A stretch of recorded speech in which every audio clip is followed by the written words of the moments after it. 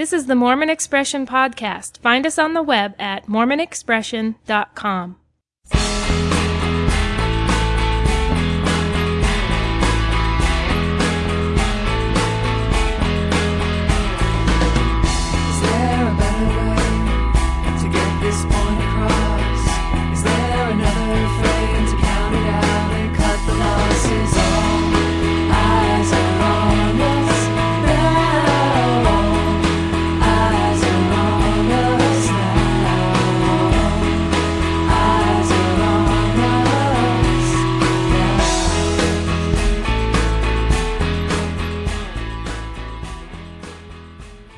Hey, what's up, guys? We're going to welcome you to another special edition of the Mormon Expression Podcast.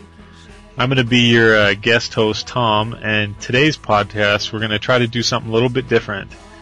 We're going to be talking and discussing the topic of why the church discourages discussion over its doctrine. And so we want to kind of delve into that. We want to discuss why the church exactly discourages some of the things that might be a little bit over its doctrine or a little bit more controversial.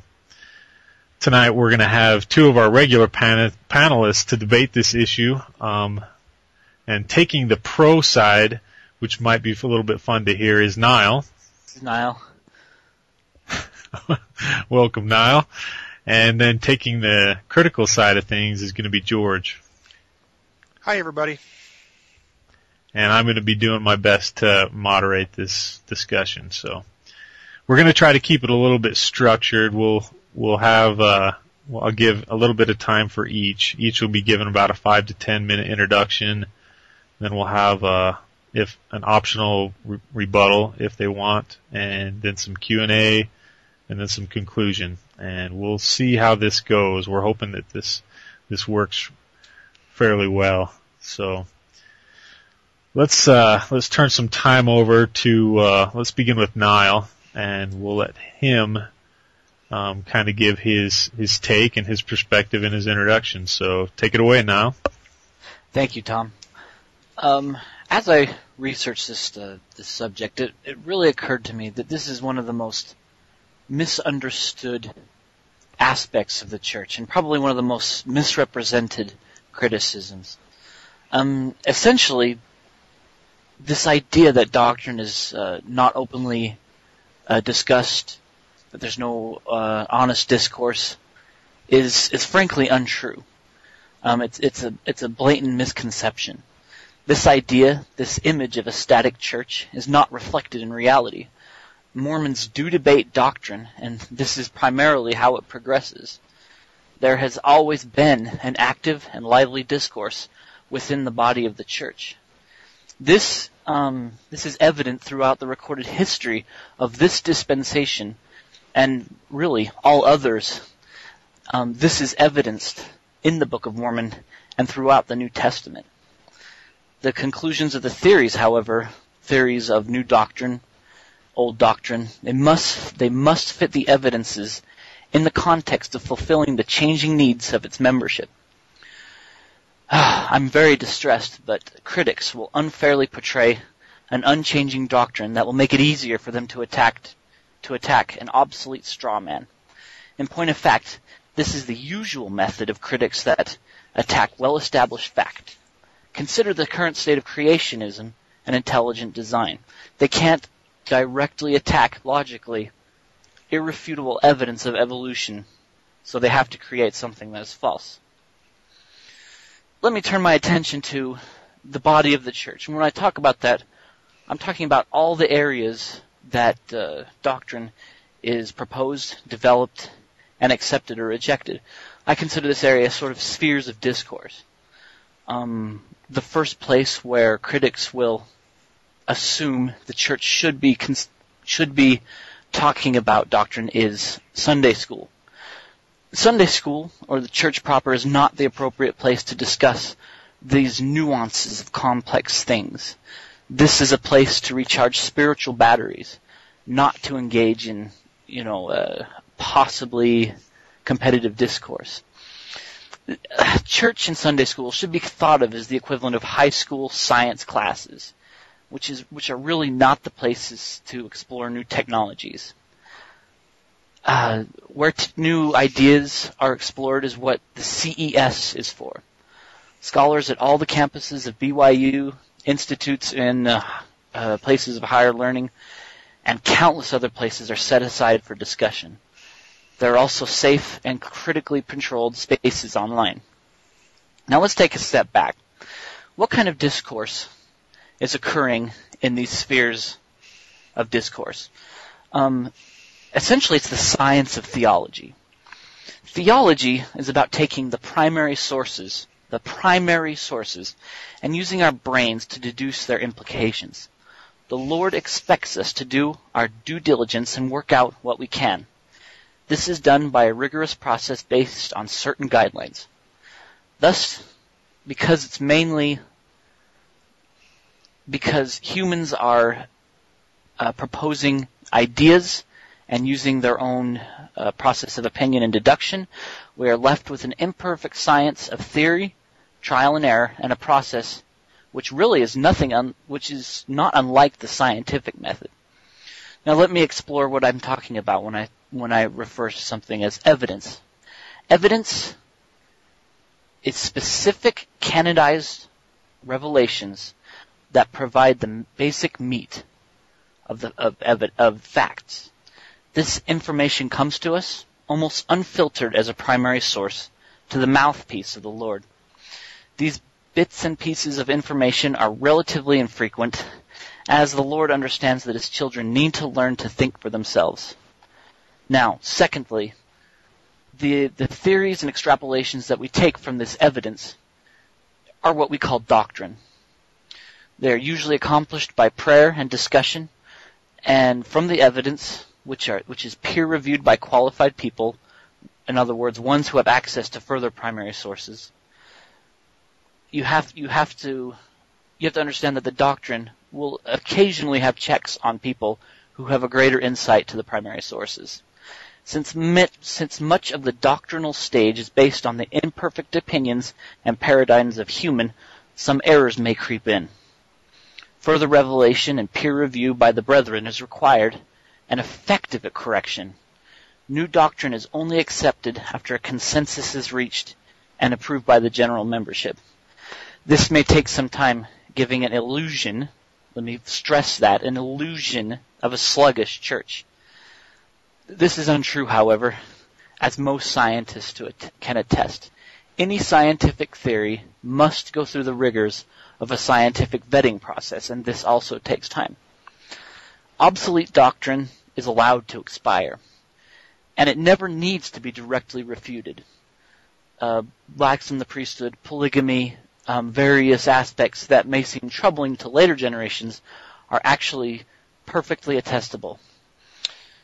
The scientific method does not directly refute old theses either, but rather allows them to lose favor. Only years later can these theses seem to be strange or silly. You can see examples of this as evolution replaces creationism in the scientific discourse. The observer has the benefit of time between him and the thesis. Doctrine functions in a similar fashion. There is absolutely such a thing as an obsolete doctrine which in no way contradicts current truth. Let me talk a little bit more about the corrections to doctrine, because this is another area that critics unfairly characterize the church.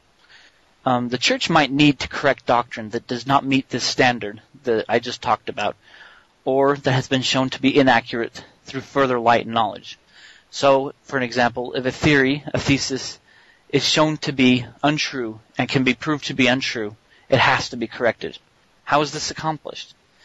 The church does this by gently showing the errors, encouraging further debate, and so forth.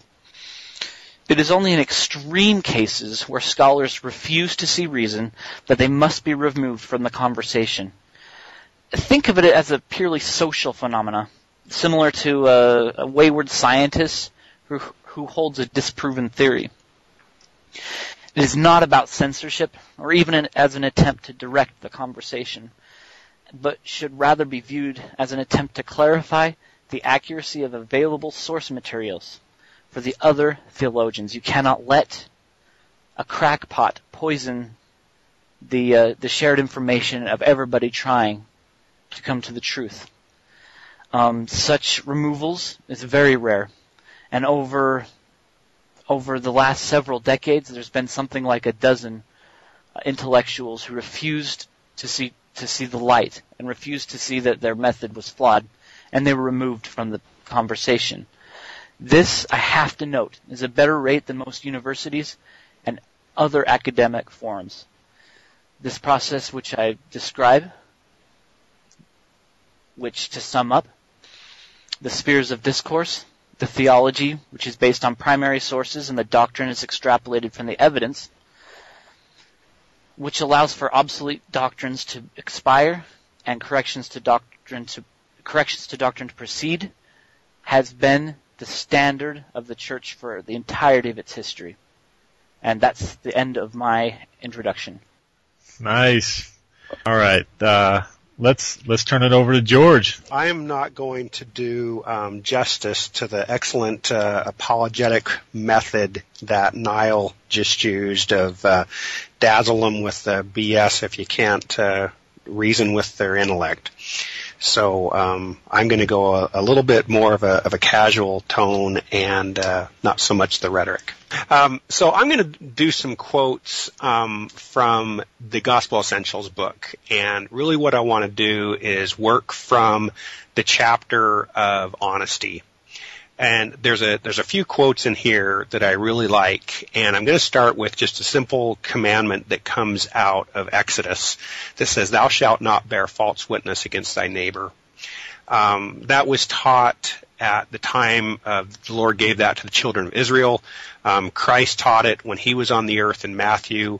And we learn from the Gospel Essentials manual that there are many forms of lying and untruths. I want to just read a quote that says we can intentionally deceive others by a gesture, a look, by silence, or by telling only part of the truth. Whenever we lead people in any way to believe something that is not true, we are not being honest. And I want to remind and have us think about what it means to be honest as we talk about this discussion today. And my intention is to show and to provide examples during the course of the discussion that will indicate that this comes down to a simple case of following Christ's admonition to be honest and make sure that we are not doing anything to lead the people in any way to believe something that's not true. And I want to just quickly bring up some examples of how we can know if the church is covering up or holding or withholding the full story at some point. The apostles themselves have admitted and admonished to not teach the full version of church history. We can see very many examples of this. There's a famous quote by Elder Packer. The reasoning for this is this milk before meat mentality. The diet of church history is never transitioned to meat. Niall indicated that oftentimes we have opportunities to learn meat in areas like CES and at BYU, and I can give examples of where I would dispute that concept. So members are left forever to subside on the milk of church doctrine.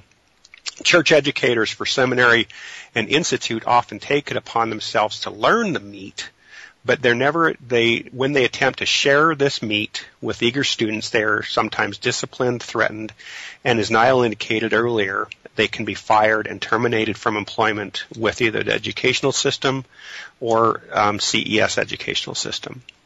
So while the upper management of the church preaches honesty, they themselves are failing to be honest themselves under the very definition of the term. Going back to the Church Gospel Principles book, there's another quote in there that says, "We can also intentionally deceive others by a gesture or a look, by silence, or only telling part of the truth." And essentially what is taught in seminary, institute, primary, Sunday school gospel doctrine classes around the globe in all areas of the world is severely biased, watered down, and often modified version of real events. I have a quote I want to read from an ex-LDS historian, Michael Quinn. He says, "It is my conviction that God desires everyone to enjoy freedom of inquiry and expression without fear, obstruction, or intimidation. I find it one of the fundamental ironies of modern Mormonism that the general authorities who praise free agency also do their best to limit free agency's prerequisites, access to information, uninhibited inquiry, and freedom of expression."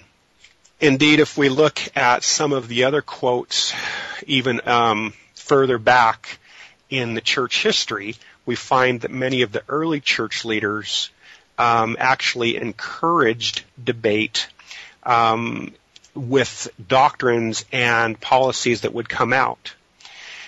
President Joseph F. Smith talked one time, and he says, "We talk of obedience, but do we require any man or woman to ignorantly obey the counsels that are given? Do the first presidency require it? No, never." Joseph Fielding Smith said, "You cannot accept the books written by the authorities of the church as standards of doctrine, only insofar that they are in accord with the revealed work in the standard works. Every man who writes is responsible, not the church, for what he writes. If Joseph Fielding Smith writes something which is out of harmony with the revelations, then every member of the church is duty-bound to reject it. If he writes that which is in perfect harmony with the revealed word of the Lord, then it should be accepted." I want to just respond very quickly to something that Niall brought up about in the CES program and within the BYU program, and speak from terms of a self-experience in both of these areas. I have taught within the CES system for the past 5 years, and I have one of my children is attending BYU in Provo. And I need to emphasize that in both those programs, it is strictly a milk only. There is no opportunities ever within those programs, and we are discouraged from getting into anything that would be considered meat or deeper topics. It's light. It's the correlated material only. That's what I have to go with to start off with, and I think we can move in more into discussion mode now. All right, very nice. I appreciate that. All right, Niall, would you like to give kind of a quick rebuttal, or? Yes, I think I would. All right. I have to ask a few clarifying questions here. You basically implied that the church does not allow for a meat approach, and that it actually openly discourages any critical look at the meat approach. However, how do you account for the vast amount of in-church material written unofficially, but still within the sphere of discourse? How do you account for that if it's being, censored? Could you give an example or two? Rough stone rolling. Okay. So, excellent example, and I would tend to agree that has been a new element that has come into the church within the last 5 years that seems to have a sense of openness and seems to go the right direction. Let me give you an experience that I've had from, again, going back to just a personal anecdote. Of carrying that book with me in various church and areas of the church where I would expect it to be widely accepted. So since I've started reading that book, I generally will carry it with me on Sundays and read it during a couple of my meetings. And invariably, if people see me reading it, they look with disdain and they say, "Oh, you're reading one of those books." So the general populace, and I would say that I have only met one or two people wandering the halls and wandering around even in Temple Square that understand that Brother Bushman is a stalwart member of the church, that he has written a book that predominantly shows a good light on many of the things that are in there, and the major population seems to just say that it's potentially an anti-LDS look at Joseph Smith's life. Follow-up question? Sure. Given what I've described as this giant sphere of discourse, of which Sunday school is a very tiny part, and the people you meet there are there for a very specific reason, which is not to discuss these sort of things, but to recharge their spiritual batteries. Given this, is it fair for you to impute this particular attitude you encountered to the entirety of the sphere? Good clarifying question. There are opportunities, I believe, for members of the church who want to fill their vacuum of intellectual discourse and deeper doctrines. I think there are opportunities online and occasionally at some conferences such as FAIR and anything that Farms puts on that would allow them to do that. However, in the outer stakes, in any church member who is outside of the Wasatch Front, I don't believe those types of opportunities exist anywhere in the church today. There's nothing within a ward program, stake program, or regional program that would allow for face-to-face discourse to learn more than just the correlated material. First of all, you just conceded the point that the church does not discourage or censor open intellectual debate of the doctrine. Secondly, you slightly conceded before that these areas are not the place for this intellectual debate. So why would you expect to go to the desert and expect to find water? That's not the part of the sphere where you're going to find this. Why are you expecting it to be there? Those members of the church who are looking and exploring will be censored in their questions until they find these avenues that they can look for. But the avenues exist?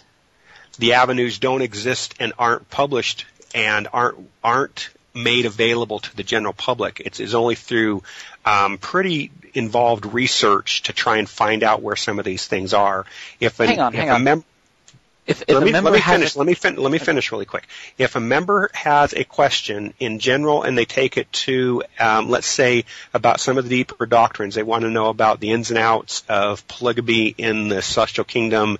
They want to know the details of the blacks getting the priesthood, or they want to know the details of the Book of Abraham issues.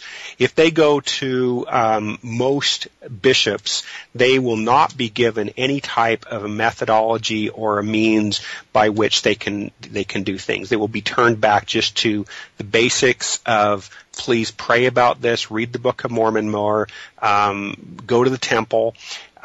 Most bishops are not given all bishops are. There's no instruction ever provided bishops to send members to places like FAIR, the FAIR Wiki, anything like that. They are told only to pray, attend the temple, and to read their scriptures.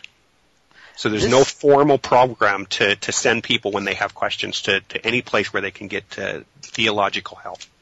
This seems to contradict the sort of narratives that I've heard of people who eventually leave the church, that the first thing that they get after the stock answers of the level is they get an article from FAIR.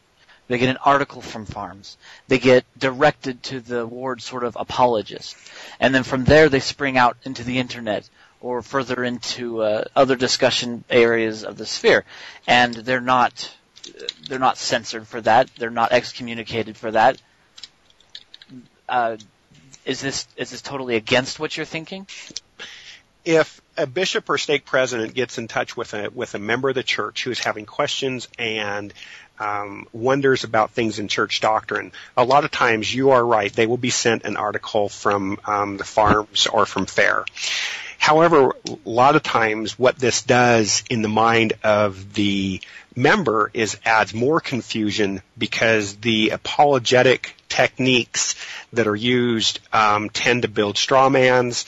They tend to attack the authors of documents rather than going directly at the issues, or oftentimes they will ask the member to just believe them because they are have more expertise and more willingness to understand this than the average member, and so they should just go ahead and answer that. So the apologetics actually ends up causing a lot of damage that I don't think they intend to do, but they need to somehow, if they're going to convince more people that what they're doing is the right thing, they need to speak on terms that the general member is going to understand, which they can't. It fails. They do not have solid answers for some of these things because over time it has changed, and a lot of their arguments disappear over time, and so they have to invent new ones. All right, let's. I have to rebut that. Can I All do right. that one time? Okay. Make one point. Okay. The question is not how effective farms or fair is in their answers. The question is whether or not the church censors or discourages that. And it seems to me the most you're able to argue for is an inefficient crossover from the one section of the sphere to a more advanced section of the sphere.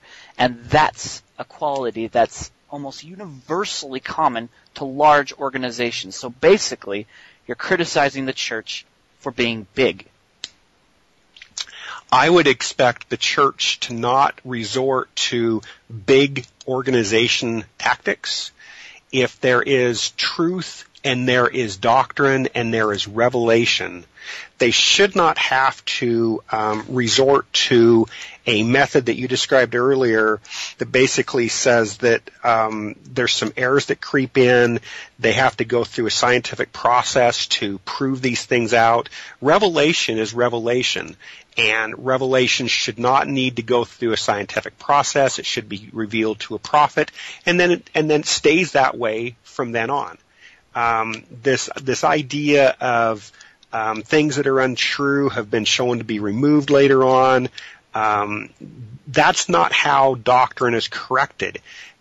Things that are come from God should stay that way through millennia. And Christ's word has not changed. All right, let's move to a little bit of a Q&A. I've got a few questions that hopefully you guys can kind of give a little bit of perspective. So we've been talking about this milk versus meat issue. Niall, what do you think about that? Do you think that the coming from a pro-LDS approach, do you think that the church doesn't really talk about the meat, that it only encourages the milk, kind of like what George was talking about? Do you think that it's just a milk-only approach? It's really a question of where within the sphere you're going to go to. If you're referring to Sunday school and a sacrament meeting, you're only going to find the milk because this is only a milk sort of area. If you're looking for the meat, you're going to have to go to places where the meat is discussed, and this would be in articles on farms and on fair, and in various other discussion fora. Now, this unfortunate, taken out of context, idea of holding the complex back in order to control is another unfortunate straw man, unfairly created by the critics. It's something that exists in every advanced study, and theology as an advanced study should not be expected to be exempt from this. You start with the simple basics. For example, you start with the simple basics of biology with cells. You talk about cellular walls, and then finally you move into mitochondria. And if you want to, this was what you could consider milk. You would expect to find this in, like I said before, in this high school science class section of the church's sphere. Yeah, but if you want to get into the ATDP or however that goes, I'm not a biologist. You would go on to the university level and learn which amino acid this represents. Same thing with mathematics. Mathematics, you can see there's a clear progression, and there's also a clear space for the milk, or in other words, simple or more basic primary, and the meat, which is, advanced, which is no less true, but it's more complex. The only place that you can really go in the church to discuss the meat topics is what you're saying is apologetics, like farm and fairs? No, apologetics is specifically directed towards addressing specific questions. They're points to theories. The meat is not the answer. The meat is apologetics is part of the meat. It is not the meat. It's just a part of it. There are also people who do not have crises of faith that discuss complex things of meat. For example, the Kolob theorem, where the author places God at the center of a specific galaxy with varying concentric circles of a glory. So, Niall, can I ask you a question about that? Yeah. Let's say in a given ward, there was a member of the ward who came across that exact concept, and the one you just mentioned about this Kolob topic. Okay. And they wanted to explore that. And so what they did is they set up and they sent around to the ward distribution list an email and said, hey, on Thursday night over at my house, I am going to have a study group about Kolob and God's influence on the planet Kolob. And it started with 2 or 3 people, and it grew to 6 or 7, and it grew to 15 or 20. The stake president eventually found out about it because his wife was invited. What, in your view, would be the stake's president's response to this type of a study group that was starting up in his stake? I suppose it would be a question of where he falls into the discussion. If, for his own purposes, his access to the evidence and an analysis seems to contradict that, he should enter the discussion and show that. So you don't believe he would follow the Church Handbook of Instruction, which very clearly discourages any in-home study groups of any church topics? I'm not aware of any kind of policy like that. I'd have to see the Church Handbook. And back in the 70s, the church used to encourage those types of things. But then the intellectual process came out. They had the issues that they had, and so all study groups and symposia type areas was discouraged. And now the Sunstone Symposium is discouraged. Many members of the church who used to go and be part of that forum were discouraged and told no longer to attend. And it came directly from church headquarters discouraging open and smaller discussion groups going on just like that. And yet, the Kolob theorem is openly discussed by faithful members all over the church in many, many different places. It may or may not occur in somebody's house, but it is occurring somewhere. And the point is they're not being censored. Well, the Kolob theorem, I mean, I don't know. Maybe it's being discussed. I was just using that as an example because you brought that one up. Right, but as that example, that is being discussed in certain other spaces. The space isn't as important. Where the space is not quite as important as that there is a space within the sphere of discourse. I think one point that should be noted too is that I'm not exactly sure whether the church encourages apologetics. I think it's more of an ambiguous thing that they approach it with. I disagree. The apologetic thing has been brought directly within the BYU program. It is run out of BYU. And Farms is. Yeah, thank you for making my point. I think that, but FAIR is a different entity than Farms, and I know that it's that entity is kind of an ambiguous thing because they're a non-profit organization, and I don't know of too many bishops or stake presidents to say, hey, go meet with this FAIR guy or read this FAIR material. Again, the location of the area isn't as important as the area is provided. Right. Okay. But Niall, just to go back to my original question, if there were topics that wanted to be discussed by a member of a stake, say in Ohio or something like that, is there a forum for them to talk about this with other members of the church face to face to talk about more meatier topics? I couldn't comment on that because I'm not in this situation, but I imagine there would be. There's examples of that all across the Internet. The Internet is generally sort of an echo or a reflection of discourses and things that are happening in the real world. there may not be enough Mormons in the area with enough interest in it. You can't really use that as an excuse to call that censorship.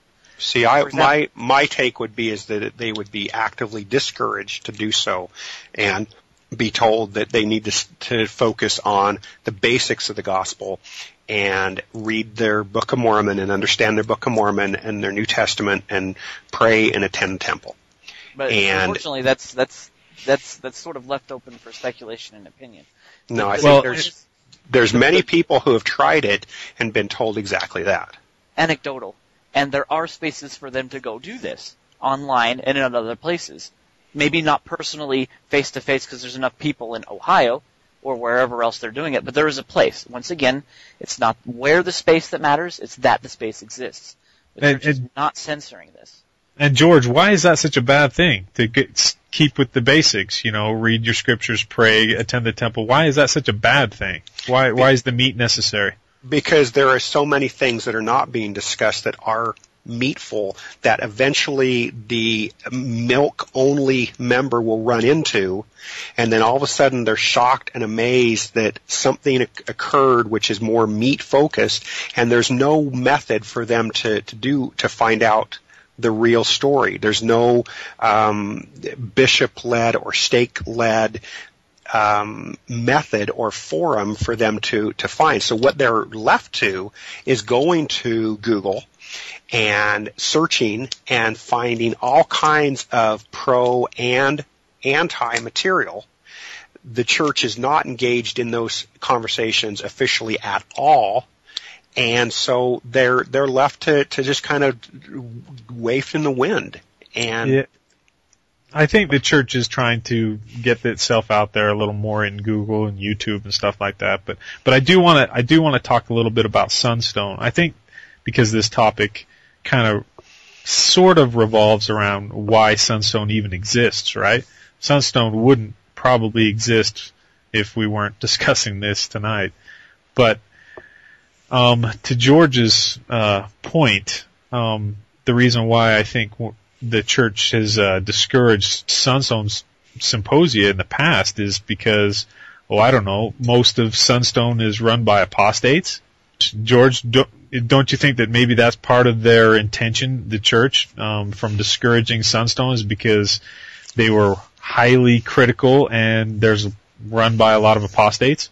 I believe that's the case. That's the situation, and that they do see that intellectual community is one that questions church leadership more than supports church leadership, and that's why they were. That's why the church has generally been discouraged from attending.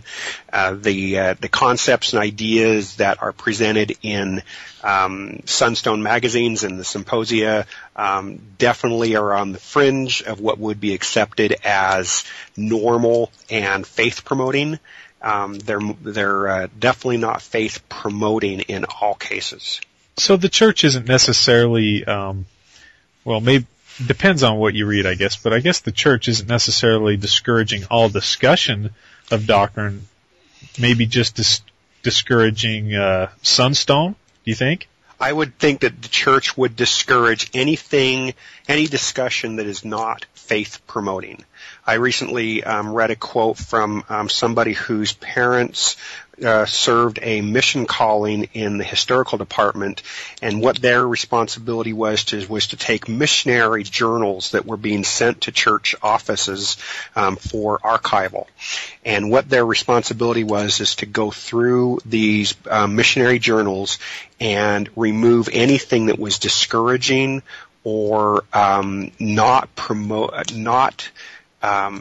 totally in the church's favor. So all they did was store just the faith promoting and making the church look in a very positive light. That was their role, and they were it was very clear. Okay, let me ask you a question, Niall. Would an advanced gospel doctrine class, if the church had a advanced gospel doctrine class, do you think that would help curb some of this discussion? I suppose if people start going to church for the meat, then yes. I think there's clearly some area of the church where the effectiveness of crossing over from the milk to the meat could be encouraged. But once again, this is true of any organization. And to present this as evidence of censorship, I think, is disingenuous. But yeah, I think an advanced gospel doctrine, perhaps even held on a different day of the week, would be something to really look at.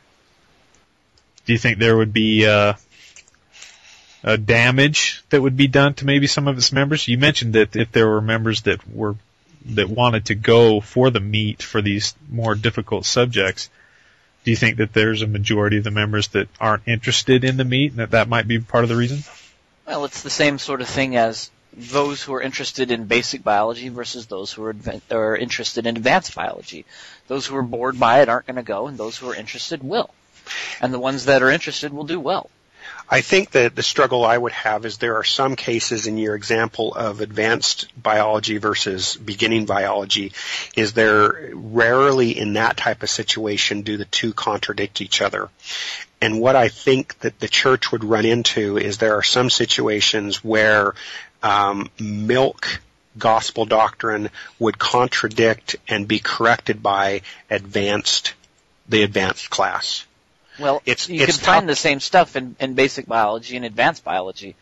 When they first present the ideas to, say, a 6th grader, the simplistic notions, the first survey classes of anything, is going to be apparently contradicted by the advanced classes. You see this time and time again. But biology, they aren't going, no, that's not true. There's biology is biology, and they will develop on it. They will go into more detail, but they do not teach an advanced class that's going to say, remember the stuff we learned in your beginning class? Well, all that was wrong. Let me tell you how it really works. That does not happen in the scientific world. Except that it does. You know, you're taught in the basic chemistry class, for example, that a particle can only exist in one state. However, in the advanced, they say, well, actually, that's not true. A particle can exist in more than one state. All right, let's move out of the science class back into religious class here for a second. Beating this analogy to death. I'm getting lost. What are some of the topics exactly that we're talking about, some of these meat topics? Niall, why don't you tell us some of these topics that you think would be discouraged by the church? I don't feel the church has any interest in discouraging any of the meat topics. Do you think the church would be encouraging of an advanced topic on problematic history of the Book of Abraham? Absolutely. If it has nothing to fear from how the Book of Abraham is presented, it should absolutely encourage that. And I think it does. In what way? Well, in the initial phases, it seems like when a criticism is brought up, there seems to be an apologetic response, starting with Hugh Nibley and going from there. But the point is that the conversation is happening. Thus, we have members who believe in a very different sort of form of what the Book of Abraham is, without, and let me emphasize this, without being censored. You have somebody saying it's a catalyst, it's a symbol, it's a this, it's a that, and they're not being censored. They're being encouraged. They're going to give callings. And I would support that type of a move as long as it was being open and honest in what it was telling. But what I worry about, and it goes back to my quotes that I talked about in the very beginning about the mentions of honesty within the Gospel Principles Manual, when it talks very clearly about leaving out areas and leaving out facts, it becomes an issue of honesty. And it is my opinion that in many of these areas, the church chooses to purposely not bring up hard topics in its history in an attempt to keep people at the milk area, because if they brought up the meat topics, there would be very many people who would question the leaders, the past leaders, the current leaders, and I think there would be a greater likelihood that people would leave the organization. All right, George, but what about all the progress the church has made to correct some of its past history, just like the ban on the blacks in the priesthood in 1978 when they eliminated that.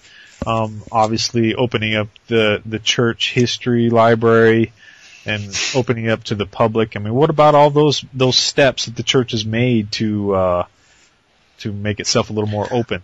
I think they're putting their finger in the dike. They are, there's some of these things that no matter what they do to keep these things down, the society in general is moving around them and making them make a choice. I think several of the changes the church has made that come out as doctrine, that they present as doctrine, are the result of lawsuits. They keep the lawsuit quiet. It makes people feel uncomfortable. They received a lawsuit about this or that. And instead of just coming out and saying, hey, you know what, we had this issue, in order to correct this, we're going to make a change in our policy or in our doctrine. Instead they say, oh, we just received a revelation that such and such should change. And I think they're responding reactively to some of these areas rather than getting proactively on the ball and coming up with some of these changes on their own. What would be a satisfactory solution in your mind then, George? Would an advanced gospel doctrine class, if it was held weekly or monthly, would that satisfy you? It would go an immense way. I think the biggest thing the church has to fight with these days is the fact that the majority of the members do not know some of the hidden issues that are going on. And so when they get surprised by them, they find out about them through some other means, it shakes their faith. And the amount of people in the LDS church today that are having some sort of crisis of faith and either having a major dilemma to go through or just leaving or somehow working their way through it. More and more people are going to have that, and the church is not doing their members any good by hiding behind a shield of revelatory power. But isn't it true that a lot of people that go through this crisis of faith were just looking for reasons to sin anyways? That they were just kind of looking for certain things in the church history? If you read the ensign, that's what you would learn. If you read the ensigns and you listen to conference and anything like that, there are only two reasons why people leave the church. One is that they want to sin. The other one is that somebody has offended them. Totally left out of the conversation from church leadership is those people who research and learn and find meat-type topics that are completely within the teachings of the church, but they find these things out, they've never heard of them before, and they then are shocked, amazed, they can't believe that there's been this deceit wall that's been put up, and they go into what we've adequately described now as a crisis of faith. And if the church encouraged dialogue, if they encouraged debate of some of these doctrines, and they had a way to discuss these topics, I think more people would be accepting of the fact that there is a church that has some flaws, and that doesn't have to be exactly right, and the church would come out and say, hey, this happened, this is the way it was, we've made amends, and we've moved on. What do you think about that, Niall? Well, I find this distressing. George seems to be fond of bringing up this gap between the milk and the meat, the crisis of faith. And I want to reiterate that this is largely, a bureaucratic thing. The church could put a bridge in there, and they probably eventually will. But especially, I've got to remind George that the onus is on the person. How many people right now are completely clueless about politics, about history, and about science? Why are they like that? Because they're too lazy. They're too wrapped up in their own lives. If a member of the church can't even take the slightest bit of interest in their own eternal salvation, that they want to see the meat, why in the world should I feel sorry for them when they have a crisis of faith? I'm sorry, the onus has to be, at the end of the day, on the faithless member that will absolutely not do their due diligence of seeing the world as it really is, based on the evidence, based on the doctrine, based on opinions of this person, on that person. They may get scared, they may not get scared, but they're going to be richer for the experience. And to blame that on a structure, on a man-guided structure like the church is absolutely a cop-out. Let me refute that just a little bit. All right, hang on a sec. George, hang on a sec. Okay. We need to start wrapping this up. So I'm going to set your conclusion. You can go ahead and respond at the beginning, but you wrap it up in about 5 minutes. So go ahead and respond and go ahead and do your little conclusion at the end. So if I am a Republican and I want to follow and I want to listen to Republican things, I want to believe that our current presidency is evil and doing very terrible things, I can listen to a 100% Republican message being sent to me. The interesting thing is that the Republican and the GOP leadership does not stop me and does not discourage me from going out and finding information that I can learn that is either neutral, in other words, an independent political opinion, or a Democratic opinion on a topic. There's no discouragement that happens in there at all, and I'm not discouraged or nor reprimanded nor looked down upon for looking at other points of view and trying to expand my horizons into purely middle of the road and anti. Where what I find that's disturbing about in the church is unless it is faith promoting, published by some type of desert book publication and written by a general authority, it's anti. Even if it's a middle of the road, unopinionated, just very neutral look at some element of the church, you're frowned upon, and you could be labeled as an apostate for just reading information that is not published by the church. And that's where I disagree with you in your analysis, is that there is a sense of that in our religious organization. I want to end with a quote by Thomas Edison. It says, "For faith, as well-intentioned as it may be, must be built on facts, not fiction. Faith in fiction is a damnable false hope." What I want to make sure that we understand is that teaching a watered-down version of history is, in a very sense, teaching fiction. We spin it to the benefit of the organization at the expense of the individual. We end up doing deception, lies, and cover-up, which are normally attributed to an evil organization. An organization that preaches one thing but does another is not an organization worthy of loyalty or trust. And I want to just go back and reemphasize from the Gospel Essentials book what is meant by honesty, where it says we can intentionally deceive others by a gesture or a look, by silence, or only by telling part of the truth. Whenever we lead people in any way to believe something that is not true, we are not being honest. And that's what I would close with. All right. I appreciate that. All right. Niall, give him hell. All right. I have to echo this idea that it's a terrible thing to have faith in things that are not based in fact. Unfortunately, the straw man that is constantly being created by the critics is that the church discourages doctrine. And, well, I think I've shown time and time again that there are numerous spaces and numerous opportunities to discuss the meatiest of the meat doctrine. And you have to remember that the milk areas are not the meat areas, but the meat areas are there. And if we're talking about whether or not the church discourages or censors or limits discussion of the doctrine, you have to explain away the spaces that exist. The questioning member, the member who encounters a crisis of faith, which is largely through his own negligence, has a place to explore this. And the church does not censor him. He does not excommunicate him. And there was always means by which theology can progress. Remember, there's a sphere of discourse. The evidence are the specific, clearly canonized revelations of God to the prophets.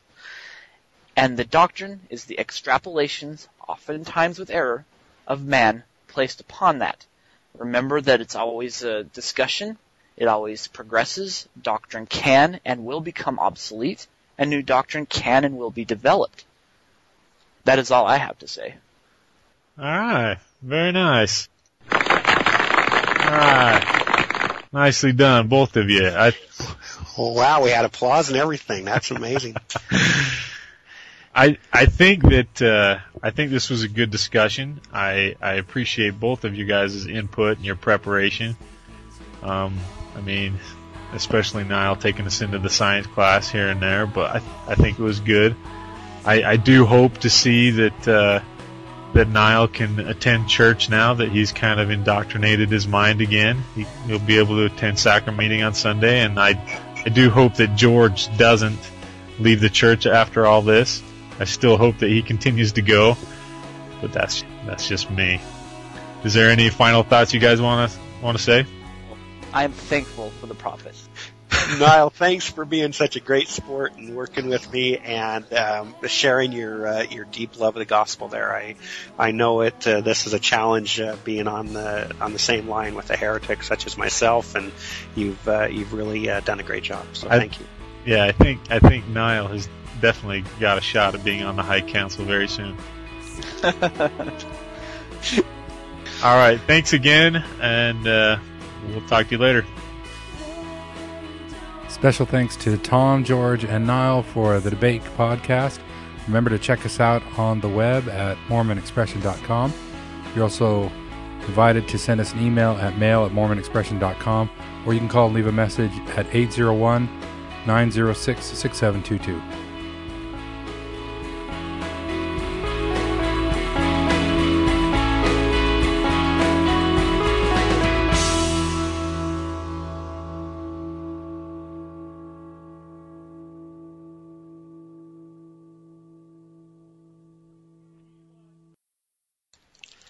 What about you, Niall? I mean, don't you think that a lot of this is just kind of irrelevant? That isn't faith and belief, just kind of an emotional thing between you and God anyways?